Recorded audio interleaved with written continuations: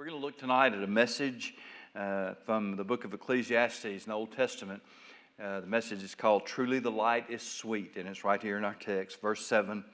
Truly the light is sweet, and a pleasant thing it is for the eyes to behold the sun. But if a man live many years and rejoice in them all, yet let him remember the days of darkness, for they shall be many, and all that cometh is vanity.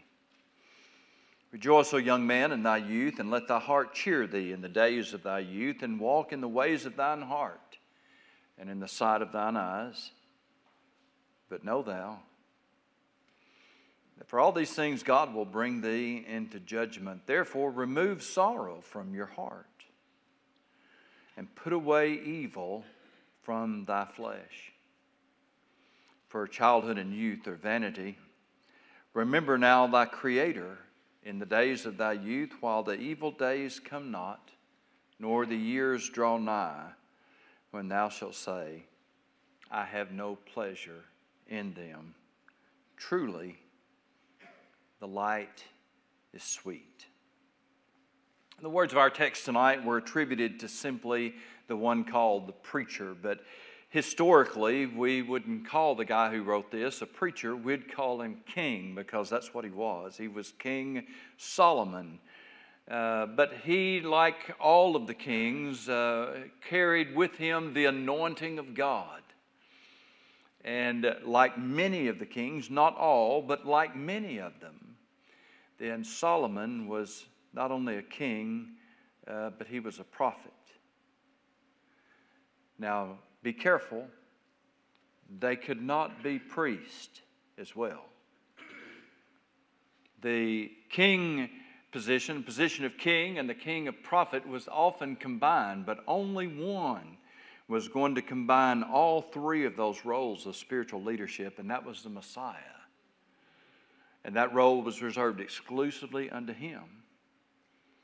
Josiah was a good king, and he thought that he could assumed that role and went into the temple and tried to act like a priest. God struck him with leprosy, and he was a leper until the day he died. That was not something that he was to claim for himself. But Solomon did assume that role of a prophet, and thus why he is referred to in the Old Testament as a preacher. And certainly he was filling that role when he wrote the book of Ecclesiastes. Solomon was a man born to the one who was called a man after God's own heart, and that was King David himself. His mother was Bathsheba. David had one of the most infamous affairs in all of history with her. The first child that they had together died. So no doubt it was no small thing when God would say of Solomon in 2 Samuel chapter 12 and verse 24, David comforted Bathsheba his wife and went in unto her and lay with her, and she bare a son. And he called his name Solomon, and that means peace. But the Lord loved him, and he sent by the hand of Nathan the prophet. And that is God, called his name Jedediah. And Jedediah means beloved of Jehovah. Beloved of Jehovah. So he called his name Jedediah because of the Lord. So Solomon began his life under rather difficult circumstances. Were not of his choosing. Great father. Mother, no doubt a beautiful woman. Their whole situation started out wrong. But aren't you glad that God could look down in love and call their baby beloved of Jehovah? And give him assurance that the Lord loved for him. It wasn't long until God would give Solomon even more assurance, because God would appear to Solomon in a dream. And he would tell him, though he was still in his youth, that he would give him whatever he asked for. And though just a child, Solomon asked for wisdom And that greatly pleased the Lord. Now, we all know something about that. Of course, that request was not a surprise to God. And being the pastor that I am and the Bible teacher that I am, I have to tell you that there is a connection between God saying to Solomon, and I didn't maybe make this clear because I mentioned this a few weeks ago, there is a connection between God saying to Solomon, ask me whatever you want, and what Solomon asked for. There's something about being in the will of God and praying the will of God. Jesus told us that himself, that whatsoever you shall ask in my name, it shall be given unto you. There's something about being in the Spirit. There's something about being in the will of God that what we ask for is going to end up being what God wants to give us. And when that's going on, folk, we're on praying ground. What Solomon was going to ask for was not a surprise to God. Can you say amen to that? God knew. Ask me whatever you want. Well, God, what I really, really want is wisdom. I thought you was going to say that. Well, sure you're going to say that. And because he asked for that, though, God told him, because you've asked for wisdom, I'm going to give you all these other things that you didn't ask for. I'm going to give you fame and wealth. And do you realize tonight how much he needed wisdom if he was going to get those two? Wealth and fame.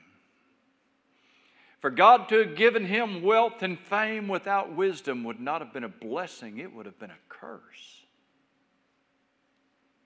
He asked for wisdom that pleased God. So God gave him wealth and power. In his wisdom then, Solomon would lead Israel into times of incredible prosperity. So much so that the famous Queen of Sheba would come to see him and hear him preach and listen to his words of wisdom, because it was the wisdom of Solomon, even more so than his wealth, even more so than his power. It was the wisdom of Solomon that had spread around the world. And when she came and listened to him, and she saw and she heard, she went away saying, the half has not been told me. I didn't hear the half of that story. A lot of things that we hear about, when we actually end up experiencing them for ourselves, they don't seem like much. We think, well, is that all there is? It wasn't that way with Solomon. She had heard about him, but what she had heard and what she had dreamed of, what she had anticipated in her mind, what she thought she might hear, what she thought she might learn, Solomon exceeded all of her expectations. It's an incredible thing. God would use Solomon to build the magnificent temple of God in Jerusalem. David wanted to build it, his father. God wouldn't let him. He saw it was in his heart, and he told David, David, it was good that it was in your heart, but you're not going to do it. Your hands are bloody. You're a man of blood, and you're not going to build my temple. But your son will. And God kept that promise. When the shining glory of God, the Shekinah glory as we call it, filled that place, Solomon gave an incredible message. In 2 Chronicles chapter 6 and verse 14, he said, Solomon, Lord God of Israel, there is no God in heaven or on earth like you, who keep your covenant and mercy with your servants, who walk before you with all their hearts. There is no God like you. Verse 18 then, Solomon expressed his perplexity. Will God indeed dwell with men on the earth? What a question, Solomon. Will God indeed dwell with men on the earth? Oh. Solomon was thinking only about that temple, because he said, behold, heaven and the heaven of heavens cannot contain you. If we spread out the whole of the heavens, God, you wouldn't fit in all of that. How much less this puny little temple that I have built? Oh, Solomon was perplexed. But you and I could say to Solomon, Solomon, you ain't seen nothing yet. I mean, you're like the Queen of Sheba. You hadn't seen the half of this. Not only is God going to dwell in this temple, but the time will come when God will be in a virgin's womb. So that the God of all gods, the God that the heavens itself could not contain, and yet will He dwell with men? Oh, yes, He will. And John would say it perhaps so simply, but so eloquently. The Word became flesh and dwelt, that's the word, tabernacled among us. And we beheld His glory. The glory as of the only begotten Father, full of grace and truth. So Solomon is praying in 2 Chronicles chapter 6, but he's also preaching. And he's crying out to God. Yet regard, he says, the prayer of your servant and his supplication, his prayer, O Lord my God, and listen to the cry and the prayer which your servant is praying before you, that your eyes may be open toward this temple day and night, toward the place where you said you would put your name, that you may hear the prayer which your servant prays toward this place. Before Solomon would end this prayer, he would be praying one of the most famous prayers in the Old Testament. If my people, which are called by my name, shall humble themselves and pray and turn from their wicked ways and seek my face. I mean, that's all right here. This is part of God's answer to him. It's all there in this prayer. And God's response.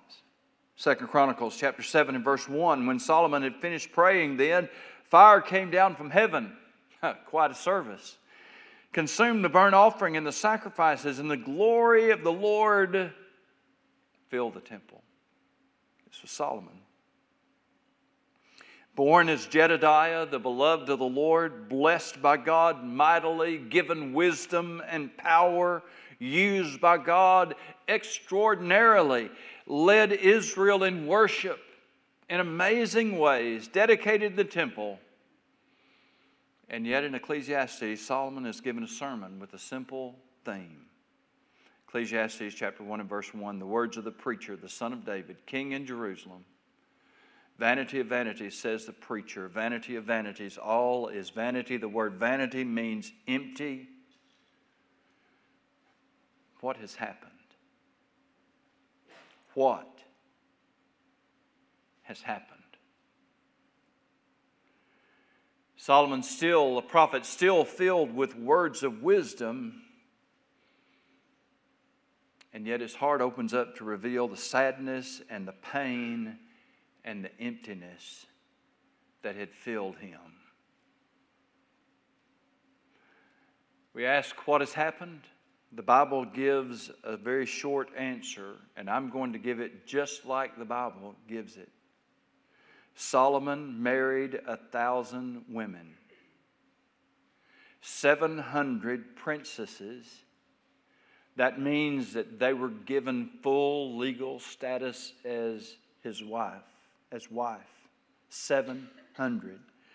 And he also had another 300 women who were known as concubines. What that means in the Old Testament language was that they were a secondary wife.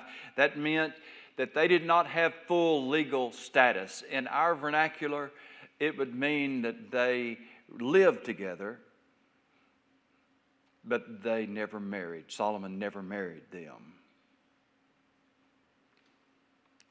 700 princesses, 300 others known as concubines. They were from everywhere. In 1 Kings chapter 11, where that story is told, the long list of all of the countries, all the people groups that Solomon brought into his house. And many of them were people that God had strictly forbidden them. And in fact, that's mentioned in the text. That God had told them, you don't marry. You don't give your sons to their daughters. You don't take their daughters for your sons. You don't intermarry with these people. Don't give your daughters to them.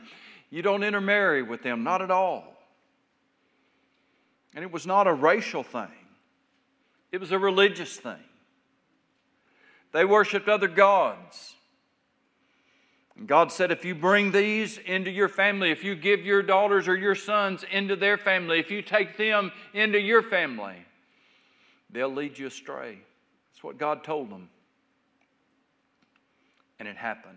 Verse 4, 1 Kings chapter 11, it came to pass when Solomon was old that his wives turned away his heart after other gods, and his heart was not perfect with the Lord his God, as was the heart of David, his father.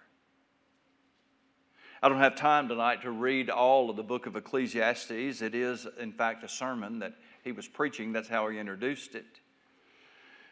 But if you'll read that sermon, you'll hear his misery coming through very plainly. You'll hear his pain over and over and over again.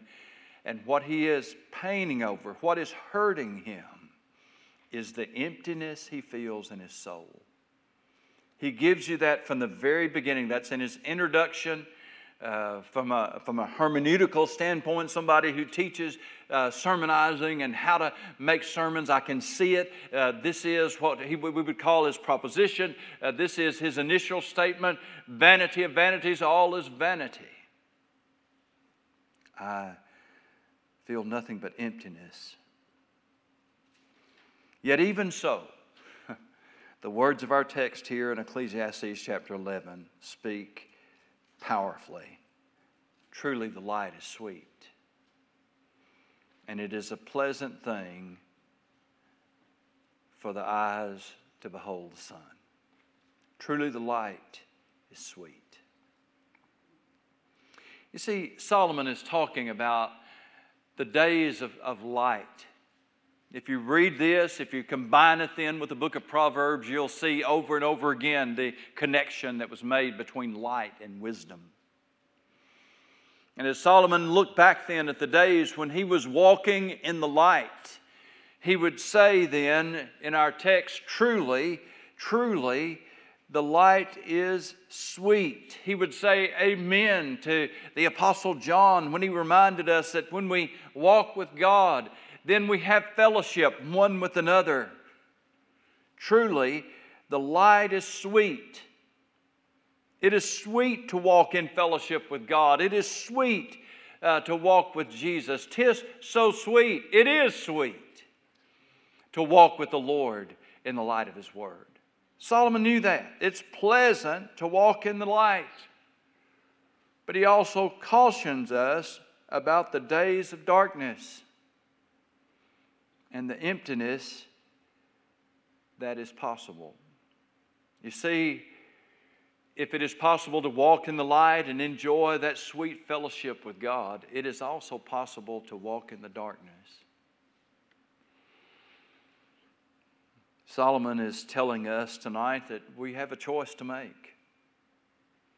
The light is sweet, and the darkness is empty. How's that one? The light is sweet, but the darkness is empty. It doesn't look empty. You know, that's the odd thing about it. It promises us so much. It promises pleasure. It promises prosperity. It promises pleasant. But it is the light, Solomon says, that's pleasant. The darkness is empty. Painfully empty. Interestingly, in the text, Solomon frames his appeal primarily to the young. Solomon was an old man, he said, the Bible tells us, when his heart was turned away from the Lord. We don't know how many years that Solomon had of walking in the light, but there came a time he began to make some bad choices, and along the way then, as he reaches the end of his life, those bad choices have come home to him. So he cautions young people. And it's an interesting thing, as I've gotten older, I've begun to realize something, that you never age on the inside. It's only on the outside. On the inside, we always feel the same way. We're all still young on the inside. I'm learning more and more about that being young at heart. There's a part of us that really stays the same. I always used to tell my mama, I said, Mama, I don't mind getting older as long as I don't have to grow up. Anybody else feel that way? Just stay the same on the inside. And so in a way, I mentioned that only tonight to remind us all that no matter what we are, where we are on our driver's license or our birth certificate, no matter what those numbers tell us tonight, there's still a part of us that's young and can be stupid. And so he calls us, no offense, young folks, really young people. He cautions the young.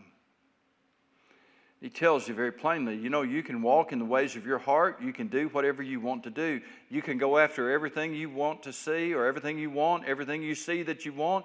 You can go after everything that looks pleasurable to you. You can. I can. Everyone can. But Solomon cautions, for these things God will bring into judgment.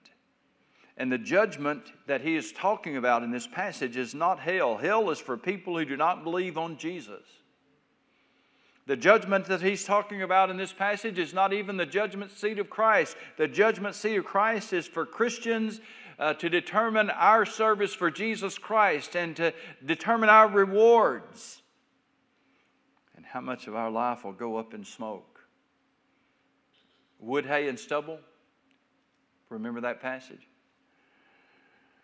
The judgment seat of Christ then is the rewards that are obtained for our service and what we did with what God gave us to do with. The judgment that Solomon speaks of in this passage is in our own lives, the here and now. It is the emptiness that comes when we leave the light of the Lord and dwell in the darkness. I've told you before, and I'll say it again tonight, that when we are saved, God does not take away from us the potential or the possibility of us sinning. He does, however, make it impossible for us to sin and enjoy it like a lost person does. Because the sin forfeits our fellowship with God and it leaves behind that awful emptiness that Solomon talks about in this passage. And so he says, listen to me, young people, I want to save you a lot of sorrow in your life. Put away sorrow from your life. How do you do that? Well, all I want is to be happy. Man, isn't that the mantra of our age? I just want to be happy. Tell me how to be happy. I want to be happy. Did I mention I want to be happy? I want to be happy. Tell me how to be happy. Solomon says, I'll tell you how to be happy. And this is somebody we ought to listen to. Because this is a guy who had it all. He had everything that money could buy. He had power. He had wealth. He had wisdom so that he could almost sit back and watch himself do these things. Let's see what's in this and let's see what's in that. I mean, it's all there in his sermon. Read Ecclesiastes. He tried it all. He had it all. And what does he tell us? If you want to be happy, I want to save you a lot of sorrow in your life.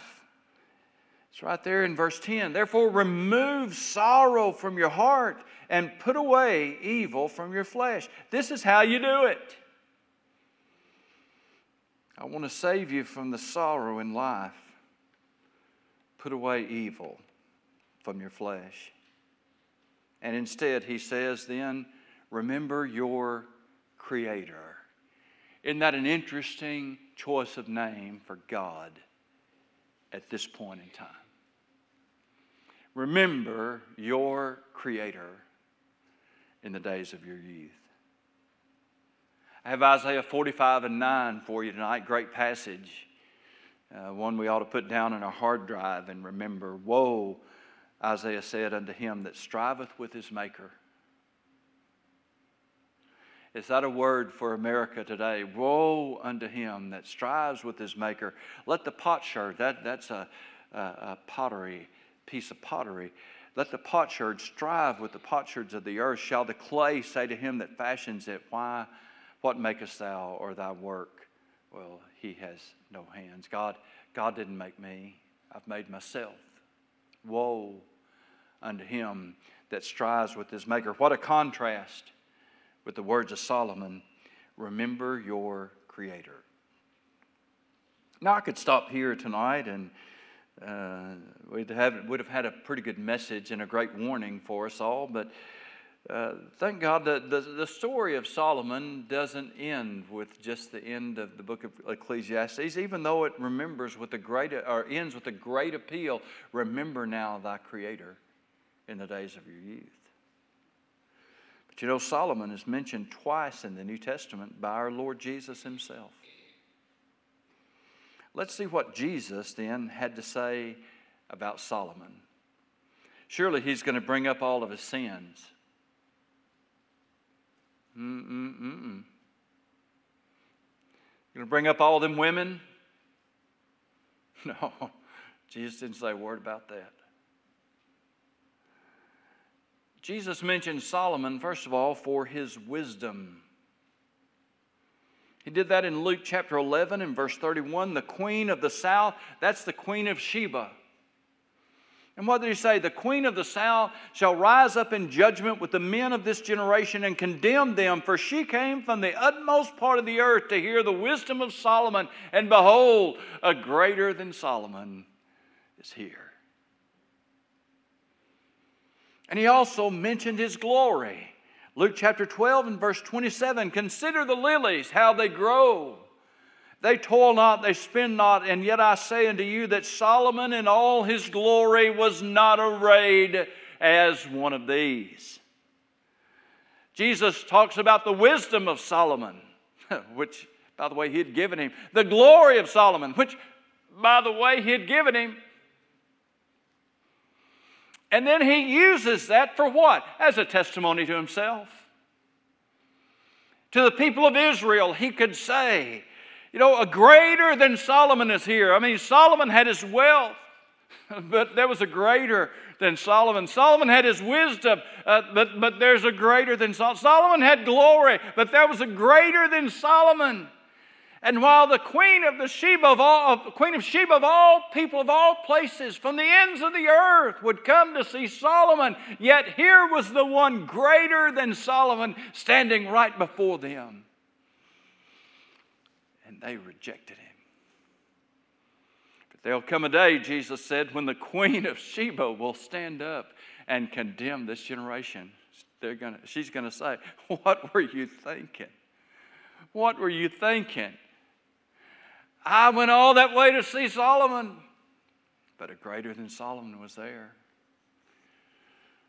Oh, people were all concerned about how they were going to dress themselves, how they were going to have all the things that they need, and yet there was the wisdom and testimony of Solomon. Consider the lily.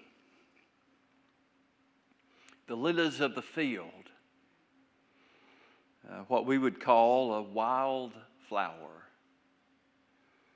And every time I see the wild flowers, and you see them in Arkansas, but I tell you what, drive across Missouri sometime in the spring and just go on a wildflower tour. I'm beginning to sound like my mama here. And that's, I love you, Mom. Mom loved the wildflowers. They'd drive everywhere just to see them, come back talking about them. Mom would stop and dig them up and take them home. I tell you what, Mom did. Don't tell the law. She did it. I never see the wildflowers growing that I don't think about this passage.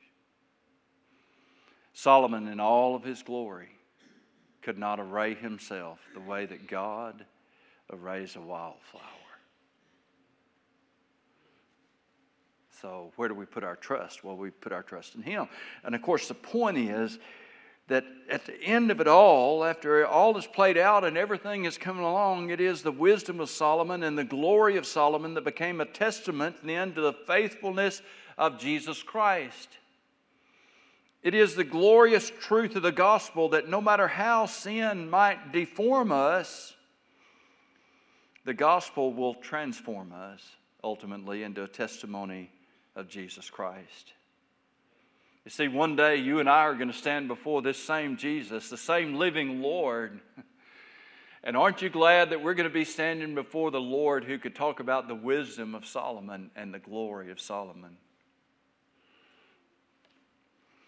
Why? And why is that going to be true of us? Because we're saved by the same grace that Solomon was. That transformed him then, it will transform us into a testimony to Jesus Christ. Remember what John said about walking in the light? If we say that we have no sin, we deceive ourselves and the truth is not in us. But if we confess our sins, He's faithful and just to forgive us our sins and to cleanse us from all unrighteousness. From all unrighteousness. For every then blood-bought, born-again child of God, we're assured that our testimony will be to the glory of Jesus Christ. You know the story of Horatio Spafford. I always loved that name, Horatio. I couldn't name any of my kids that. Nancy wouldn't let me in her great wisdom. Horatio didn't start with a K, of course, so it wouldn't work for us. Horatio Spafford, of course, wrote the great song, It Is Well With My Soul.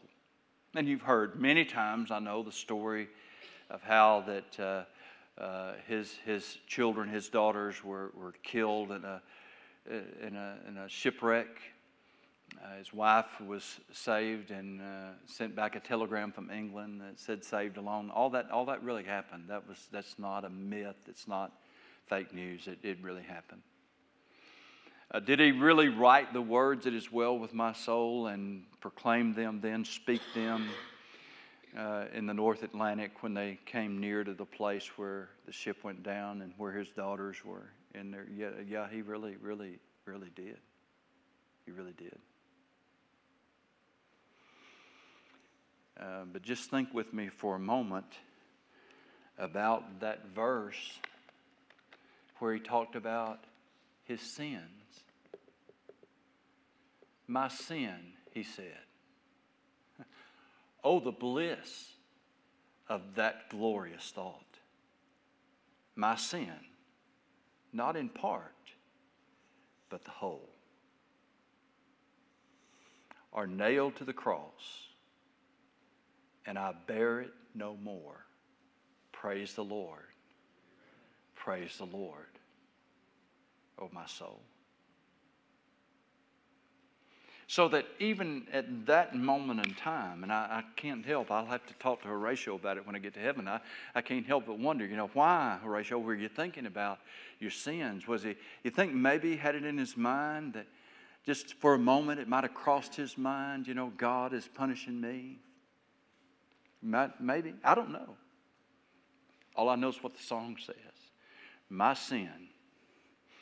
Oh, the bliss of this glorious thought. My sin, not in part, but the whole, has been nailed to the cross, and I bear it no more. Praise the Lord.